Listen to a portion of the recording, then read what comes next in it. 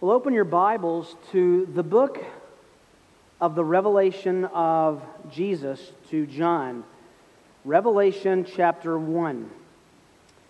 Taking a break from our study of the book of Romans on this Easter Sunday to focus intently on the resurrection of Jesus. Now, I want to tell you as a preacher who deals with the text of the Word of God all the time that there is no shortage of verses to go to when you want to talk about, think about, and understand better the resurrection of Jesus.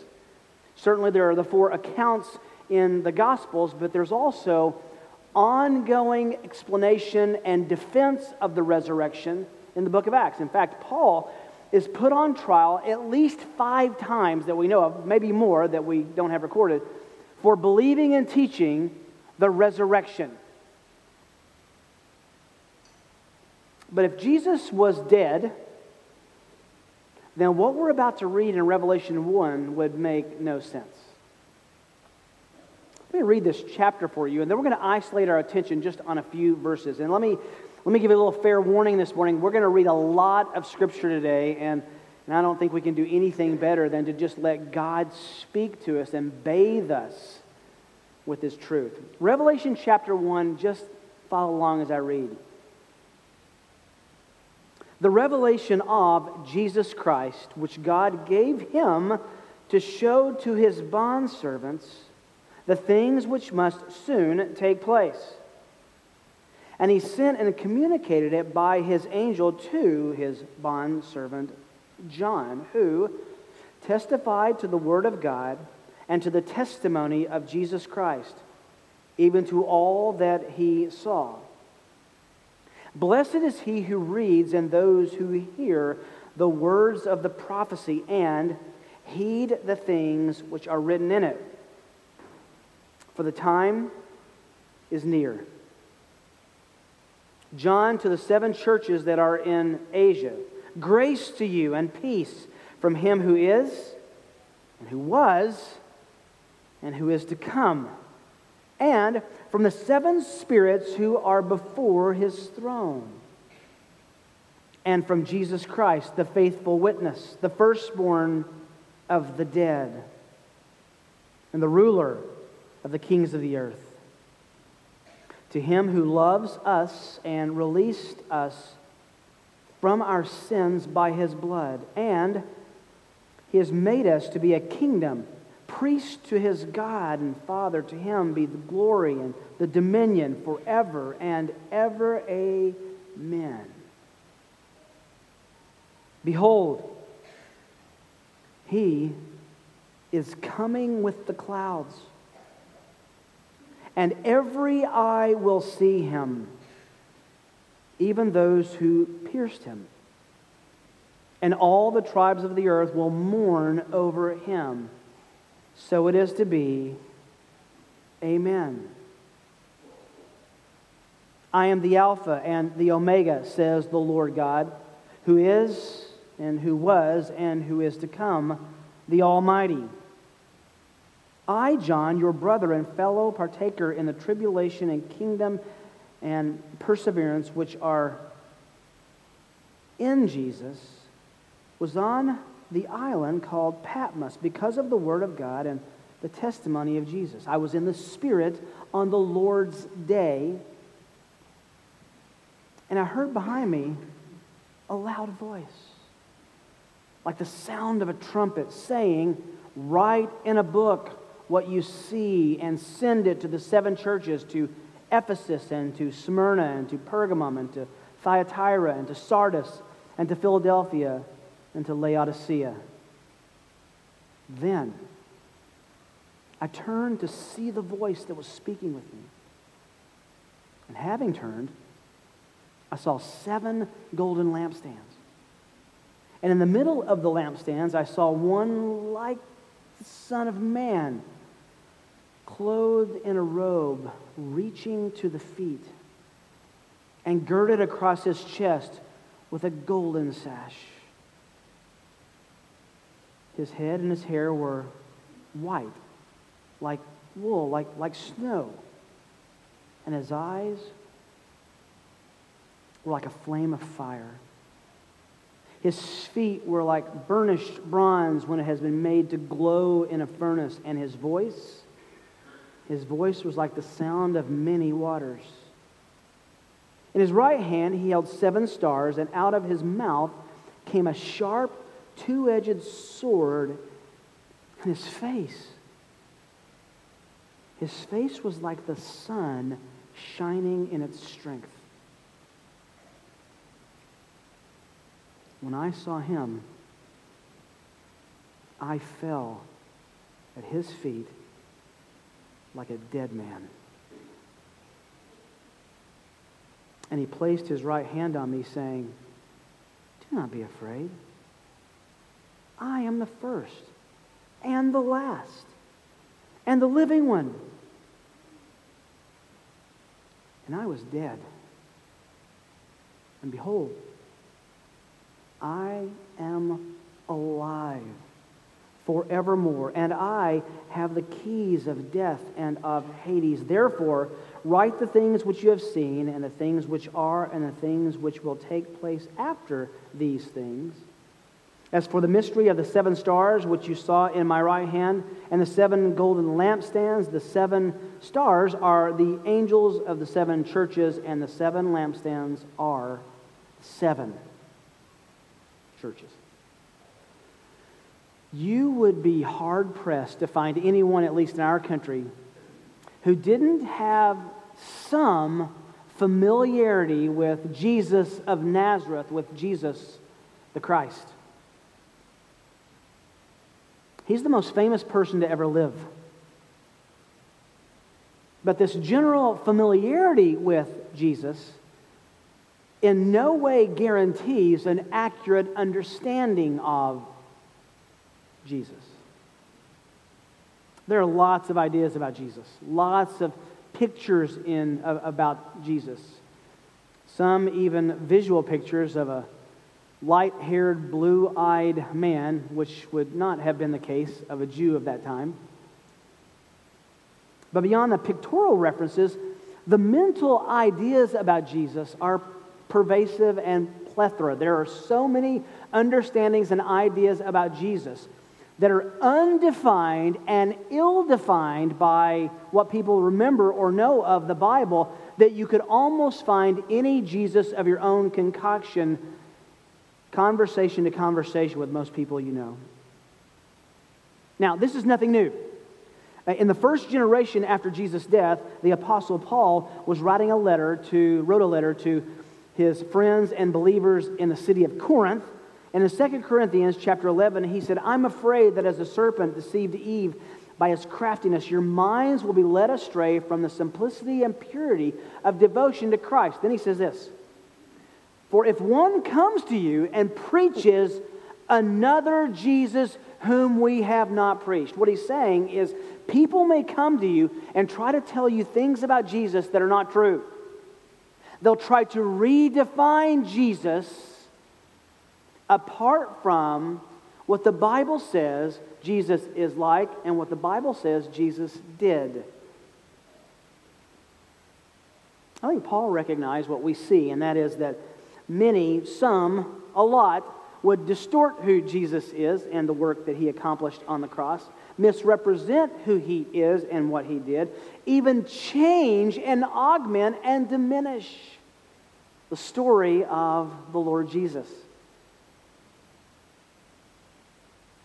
But what makes me most fearful and terrified for our church body, and even for my own heart, is that I would have and ponder and resonate on and marinate on and think through false notions about the Lord.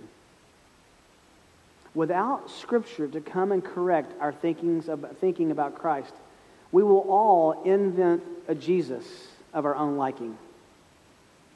Now, to make sure we have the right view of Jesus, I want us to revisit a few scenes from the Bible, especially on this weekend, Resurrection Weekend.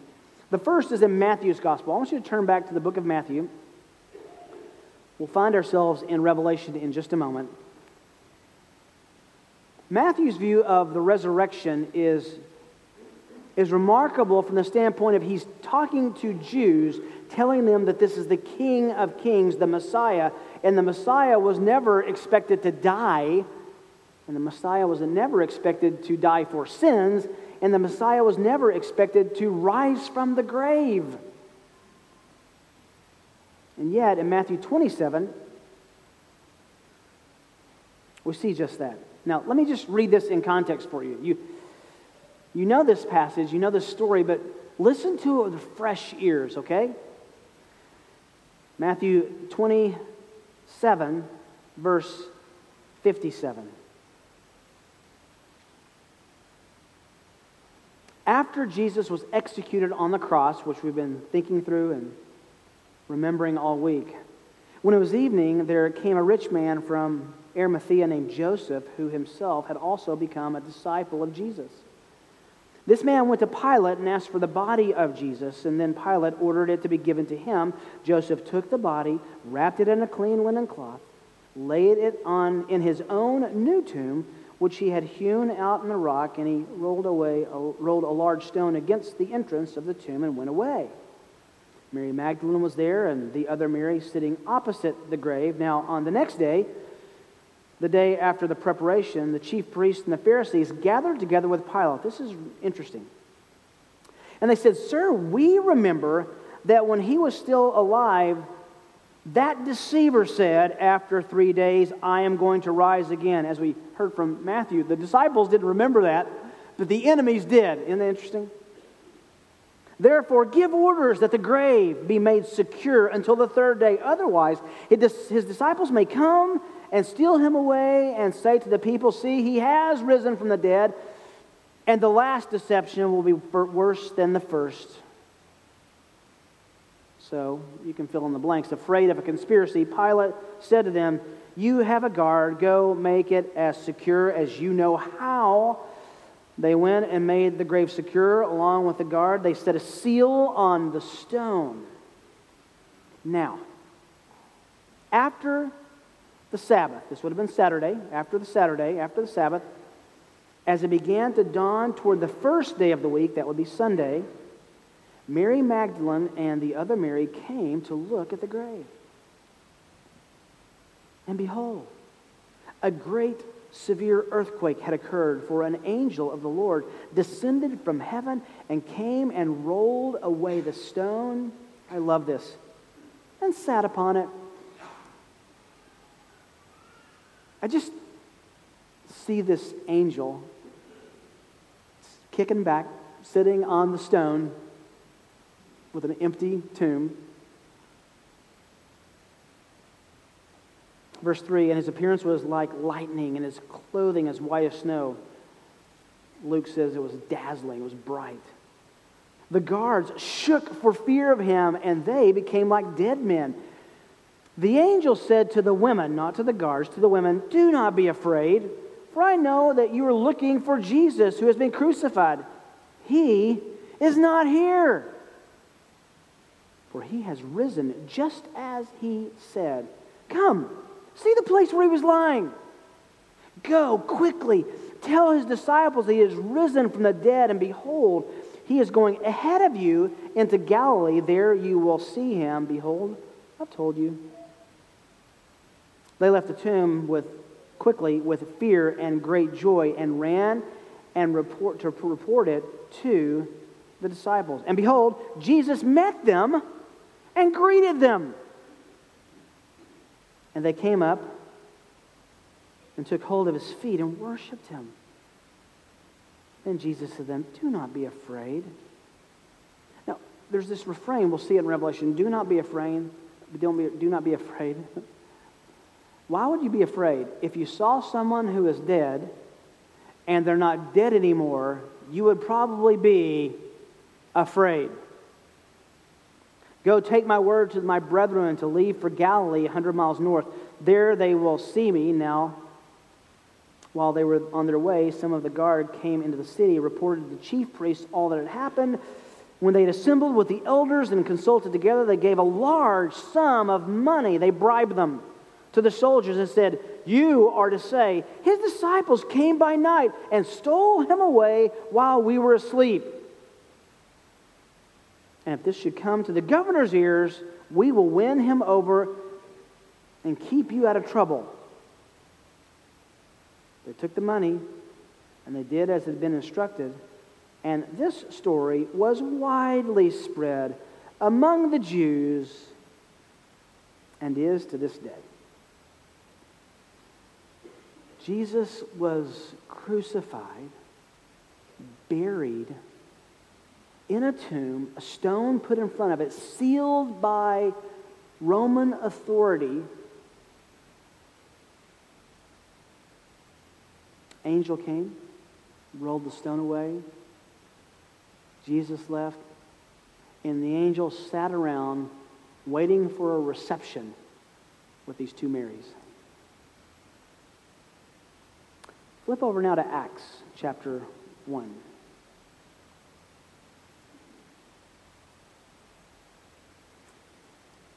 Skipping over quite a bit, he does meet them, and then he meets them in Galilee up north about 100 miles. Now it becomes time for Jesus to leave them and to go to heaven.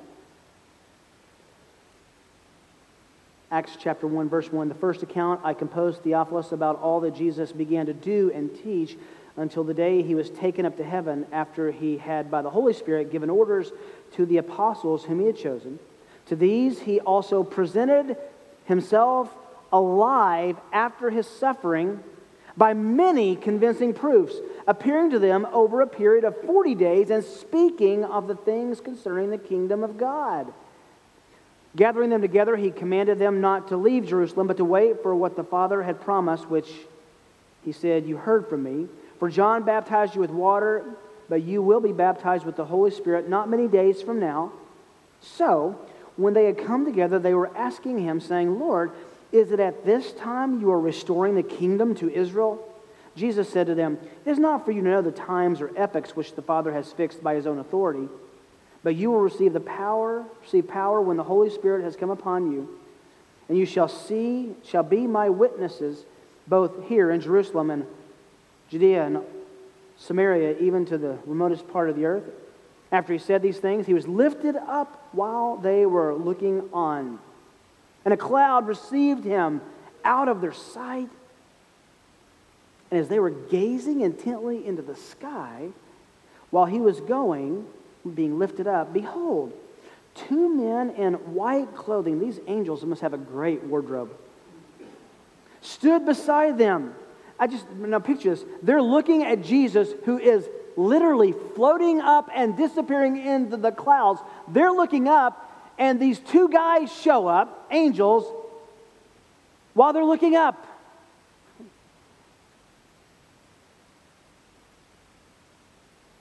They also said, "Men of Galilee, why do you stand looking up into the sky?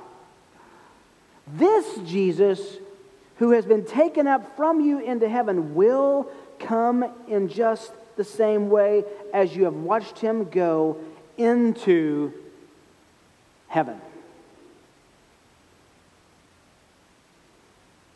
The next time that we see the Lord Jesus, it's in Revelation chapter 1.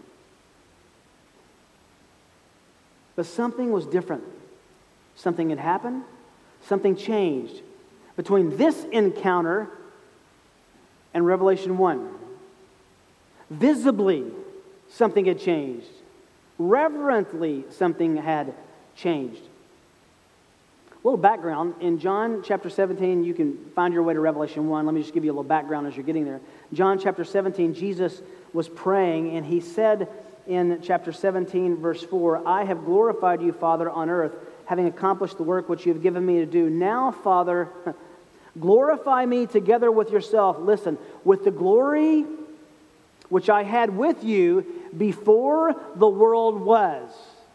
We've said over and over, no one prays like that. Have you ever been in a prayer meeting and heard someone pray, "Lord, I just want to remember the good old days before there was an earth or a universe or a solar system. And remember when we used to fellowship together in eternity past, forever? Remember those days? I want to go back to that." This is the only man who has ever prayed that. Well, the prayer for the Father to glorify the Son happened between that ascension and Revelation 1. By the way, not long before that prayer that Jesus uttered, the Apostle John, who by all accounts was the best friend of Jesus while he was on the earth, the disciple whom Jesus loved, at the Last Supper was so close to him that in camaraderie and affection actually laid his head on his chest. And that same John is about to have a much different encounter with the one who is crucified and now is alive and about to speak to him. A little background to Revelation chapter 1. The book begins with John, who is the last living apostle, living in exile on the small island of Patmos, which was out in the Aegean Sea. Verse 9 tells us he had been banished there because of his faithful preaching of the gospel. So instead of executing him, which they did the other apostles, they banished him out to this island, this remote island with nothing on it except suffering. He's an old man by now, and God gave him a vision of Jesus, from Jesus, that outlined future history, the end of the world, what would come, the kingdom of God, and the judge, who is the Lord Jesus. Gave him this vision called the Revelation. He'd been arrested in Ephesus, if you'll remember, and continued to have a pastoral passion for those churches in that area, Asia Minor. So he's writing to, in this first chapter, the 7 churches that were in Asia Minor, modern-day Turkey. And one pervasive message leaks out of every verse in the book of Revelation. Jesus was not only alive,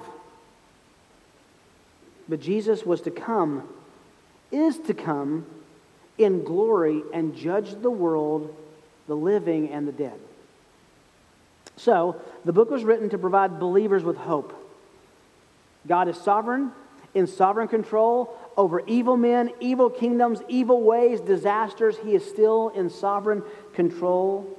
And even though evil men reign and bad things continue to happen, Jesus is coming and will make it all right one day for those who love him. Now, with all that, we are going to hit hyperdrive. And I want to give you a quick glimpse at Jesus. 3 snapshots of the resurrected Jesus.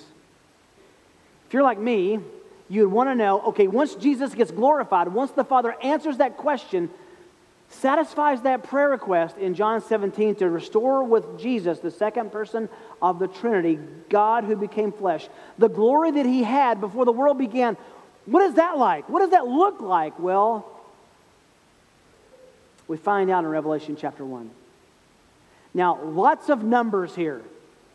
Lots of numbers. Just stick with me because it's intended to be a lot of numbers and staccato fast. The first snapshot of the resurrected Jesus we see are 10 visual features of the resurrected Jesus. 10 features of his physical presence that John takes the time to write out. Jesus had told him, take notes. 10 visual features. Let's look at them very quickly. First of all, the setting, verse 12. The setting. John says, I turned to see the voice that was speaking with me. Remember, he begins speaking to him and tells him he's the Alpha and the Omega. He's the one who was and who is to come. Beginning in verse 8.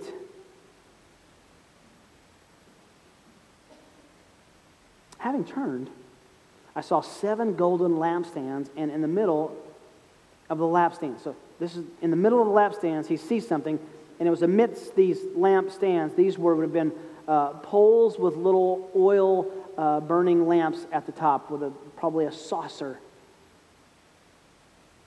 John was worshiping, we find out, on the Lord's Day. And if you do all the tracing through the book of Acts, the Lord's Day was the first day of the week. The first day was a Sunday. Here's a question. Why do we worship on Sunday, which is the first day of the week, rather than Saturday, which is the seventh day a week that the Jews were told to worship on. Why do we do that? Because the early church, even in the example of John, believed that the resurrection is a greater work than the creation. That's an impressive insight that they left for us. He's worshiping on this Sunday. No church, by the way. There would not have been a church on Patmos that we know of. Probably by himself, maybe in a cave. On Patmos, there's lots of caves that would have provided shelter. I'm sure they didn't give him a chalet out there. And he hears a voice. He's taken up in a vision. Verse 20 tells us that these golden lampstands that he sees are a representation of the 7 churches that he was to send this book to. Just a representation of the 7 churches. Verse 13, he tells us what he's about to describe that happened in the middle of these 7 lampstands.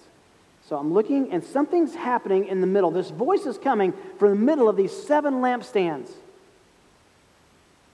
Greg Beale says this: part of Christ's priestly role is to tend to the lampstands. That's what a priest did in the temple. The Old Testament priest would trim the lamps, remove the wick and the old oil, refill the lamps with fresh oil, relight those that had gone out. Likewise, Christ tends to his ecclesiastical churches, lampstands, by commending, correcting, exhorting, warning, in order to secure the church's fitness for service as light bearers to the dark world. I couldn't say it any better than that. Jesus' presence then with these churches means that he always knows the spiritual condition which results either in blessing or judgment. And you see that in the letters that he writes to these 7 churches in the following 2 chapters. That's a setting. Form. What else does he see? He sees a form. I saw one like. Stop right there. When you read the book of Revelation, you will constantly be engaged with the word like or as. It's full of similes. And the reason is there wasn't adequate human language to describe exactly what he saw. Which is, by the way, a reflection of exactly what happened in Daniel chapter 7 when someone like a son of man was seen there as well. The references to Daniel through here are just too many to even stop and mark. We'll do that at another time. It's a direct reference to the vision of God in that book of Daniel, the Son of Man. By the way, the Son of Man is the description of Jesus that speaks of his humanity. And you might be interested to know that Jesus speaks of himself calls himself the Son of Man more than he talks about any other title in reference to who he is. 81 times he calls himself the Son of Man in the Gospels. I saw one like the Son of Man. You know what that's saying? It was like a man, but not like any man I've ever seen. What do you mean, John? He keeps telling us. Look at his clothing, thirdly. He was clothed in a robe reaching to the feet and girded across his chest with a golden sash. In the ancient Near East, a sash was only something that a king would wear. This wasn't just any sash. This was made of gold, indicating what he wore was the clothing of a king. Next, his hair. His head and his hair were white like wool, like snow. This is just like the Ancient of Days in Daniel chapter 7, verse 9. His head and his hair were white. Now, this is not talking about necessarily gray hair. I'm becoming more and more familiar with that week in and week out. What he's talking about is purity. White was a sign and a signal of something very pure, sinless. Notice not just his hair, but also his head. If I was explaining this to the fourth graders, I'd say he was glowing. He was brilliant. Next, we come to his eyes. And his eyes, verse 14, were like a flame of fire. The best analogy that I think we could come up with when it talks about a flame of fire, it's looking into the hottest part of the fire, is a welder's torch. There's a reason that welders wear those masks, because the intensity of the brightness of the fire would burn their retinas. That's what John is seeing. Looking in his eyes. I remember talking to an instructor back when I was taking an intro to psychology back a long time ago, my first year of college. And a psychologist was talking to me and a group of us, and we were talking about interpersonal relationships. And this gal had us do an experiment. She said, I want you to sit in groups and look at each other in the eyes as long as you can. You can blink, but just keep staring at each other's eyes. It was awkward and uncomfortable. Why? When you look into someone's eyes, you're looking at them. Proverbs says the eyes are the lamp to the soul. When John saw Jesus' eyes, it was like looking at a welder's torch. Pure. His gaze made John feel undone. His feet, next. Verse 15, his feet were like burnished bronze when it has been made to glow in a furnace. This is authority. You stand in authority. Firm footing, unmovable, untouchable.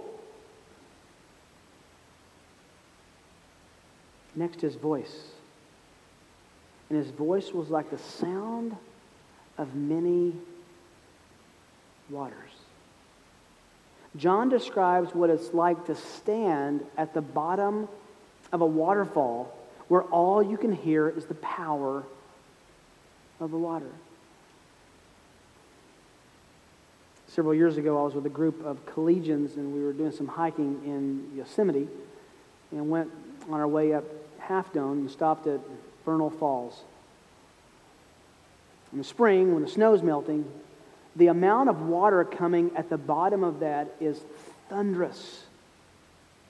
I remember standing at the bottom before we hiked up the rock stairs that went around them, trying to have a conversation with the group, and it was impossible. The point is, when there's the sound of loud water, you can hear nothing else.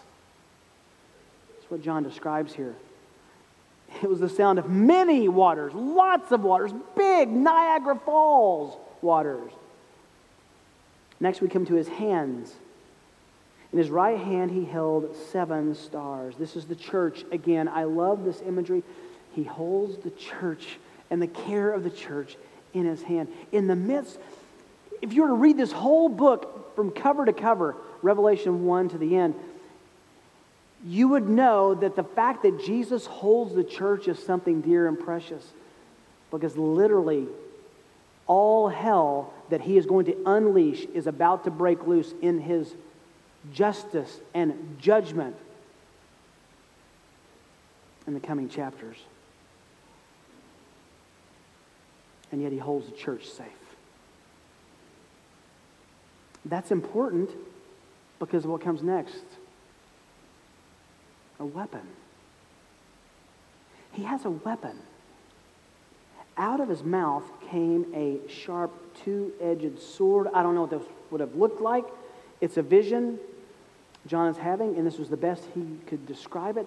A 2-edged sword. Now, we've talked about this before. There are many kinds of swords in the ancient Near East. There were one-sided swords, which like a machete that you used on a farm. 2-edged swords were only used for one thing: battle and lethal force. It was a weapon.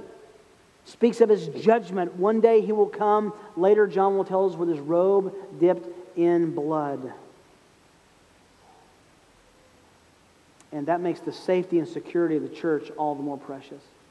He's Lord, He's Judge. John will tell us He's coming back to this world to judge those who have rejected the free gift of salvation that He died to offer. And then lastly, His face. Verse 16, and His face was like, I love the word like, there's no word. It was like the sun, but that's not enough. The sun shining in His strength. In noon at full force with no clouds in the sky. And all of us know, unfortunately, what it's like to look, even if ever so briefly, at the sun, right? Not a smart thing to do. John says, when I saw His face, it was like looking at the sun.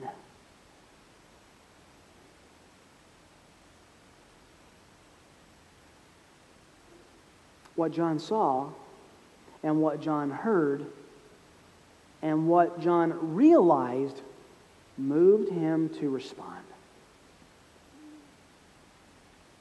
Which brings us to number 2, the second snapshot of the resurrected Christ.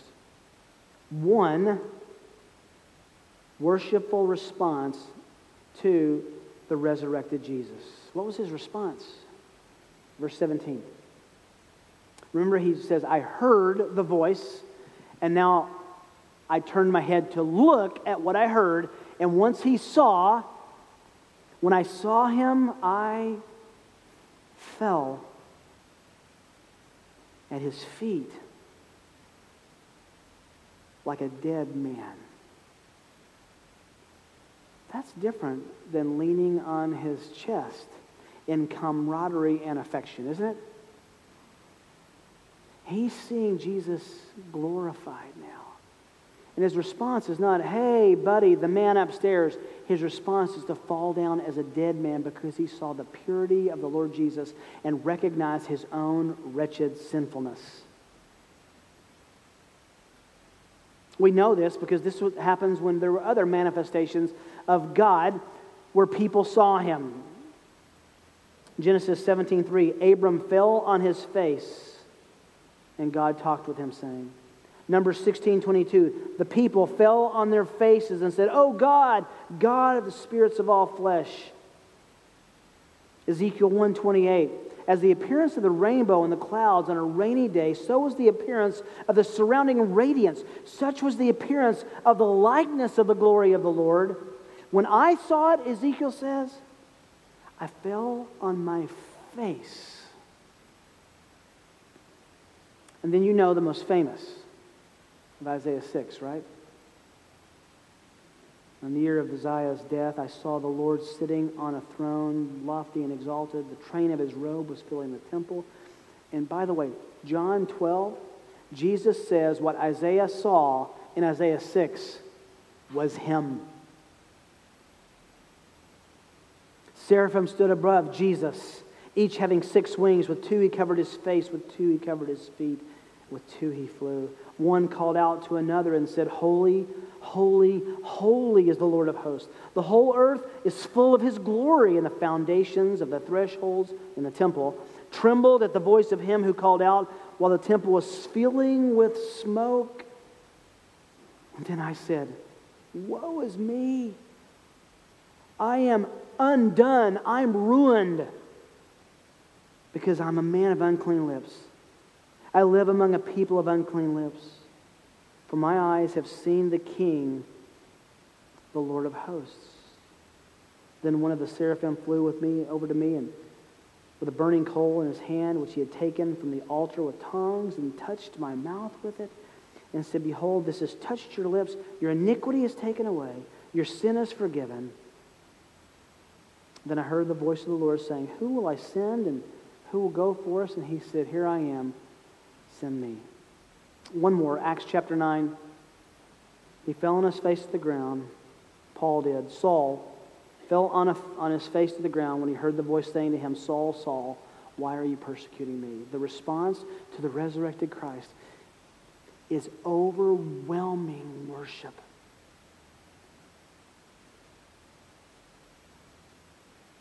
To encounter the resurrected Lord is to be overwhelm. Anything less is a wrong response to the righteous Lord.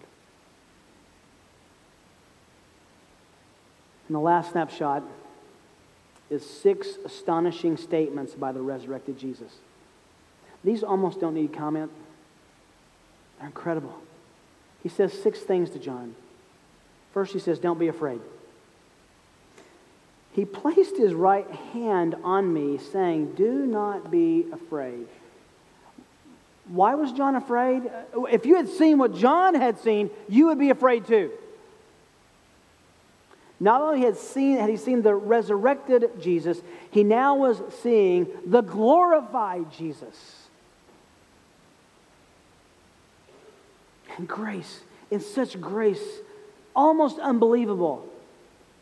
The judge of the world, who should frighten us all to the point of paralysis, reaches down, touches John, and says, don't be afraid. Don't be afraid. Why? Next, I am the first and the last. I am the first and the last. We've already seen twice in the book of Revelation, He was, He is to come. We also see in verse 8 that He's the Alpha and the Omega, the A and the Z, the beginning and the end, eternal. I'm the first, I am the last. Revelation 22:13, you find out that the first and last is a description, by the way, of God Himself.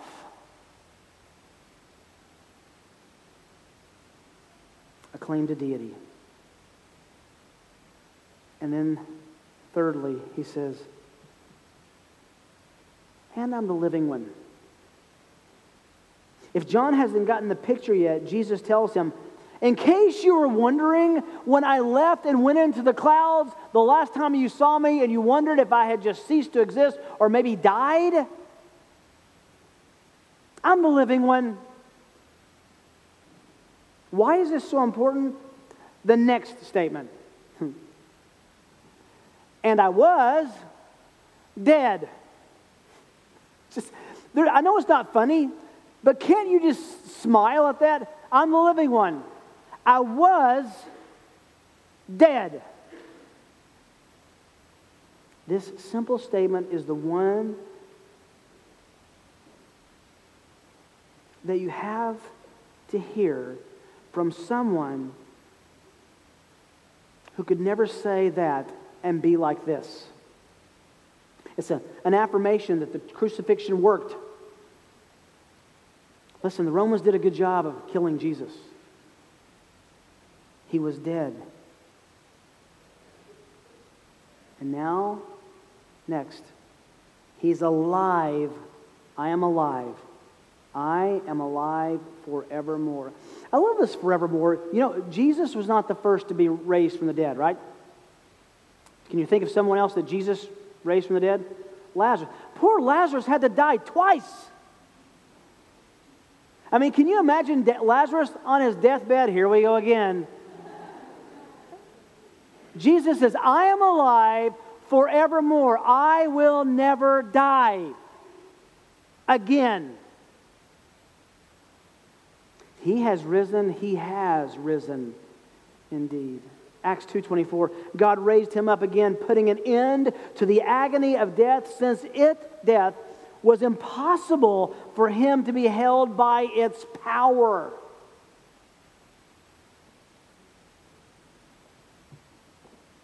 His last statement, and I have the keys of eternity. I literally have the keys of death and of Hades. Those are synonyms for the same thing. I own death because I bought death by my resurrection. Jesus decides who lives and how long. Jesus who decides who dies, when, and how. Boy, there's good news for all of us this morning who would hear this. He has the power of death. He has the keys to unlock death and let people be alive in eternity with Him forever. He has the keys to unlock our death.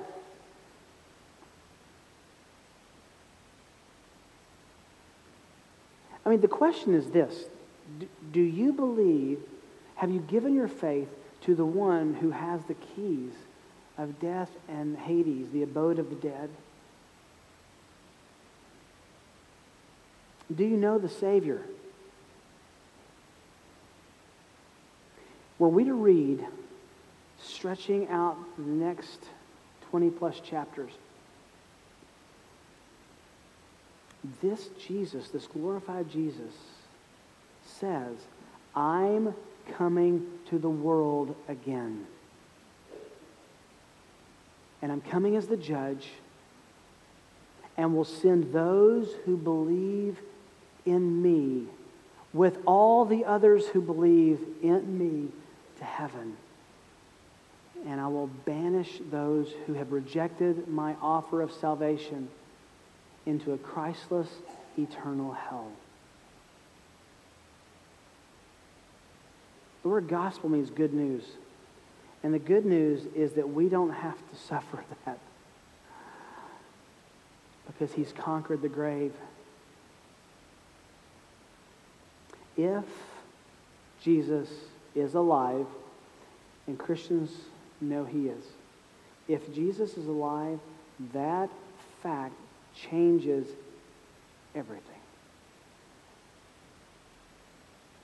Do you know Him? Will you know Him? It's not just Easter Sunday where the preacher makes you feel bad and walk the aisle and pray a prayer. No, just stop. Do you know the resurrected Savior who alone can pay for your sins and provide you eternal life in heaven forever? And if we reject His free offer, there's no appeal and no second chance. We say it often around here. What kind of fool would say no to forgiveness of sins and life with Christ in eternity? Don't be that fool. If you have questions about that, there are people all around you. I'll be up here. I'd love to talk to you about that. Easter lunch is not as important as your eternal soul. Please, I want to beg you, if I could get on my knees and beg you, I would. Please, don't leave this room without knowing whether you are going to one day meet Jesus. Revelation 1 says, every eye will see Him. You will either meet Him as judge or as Savior.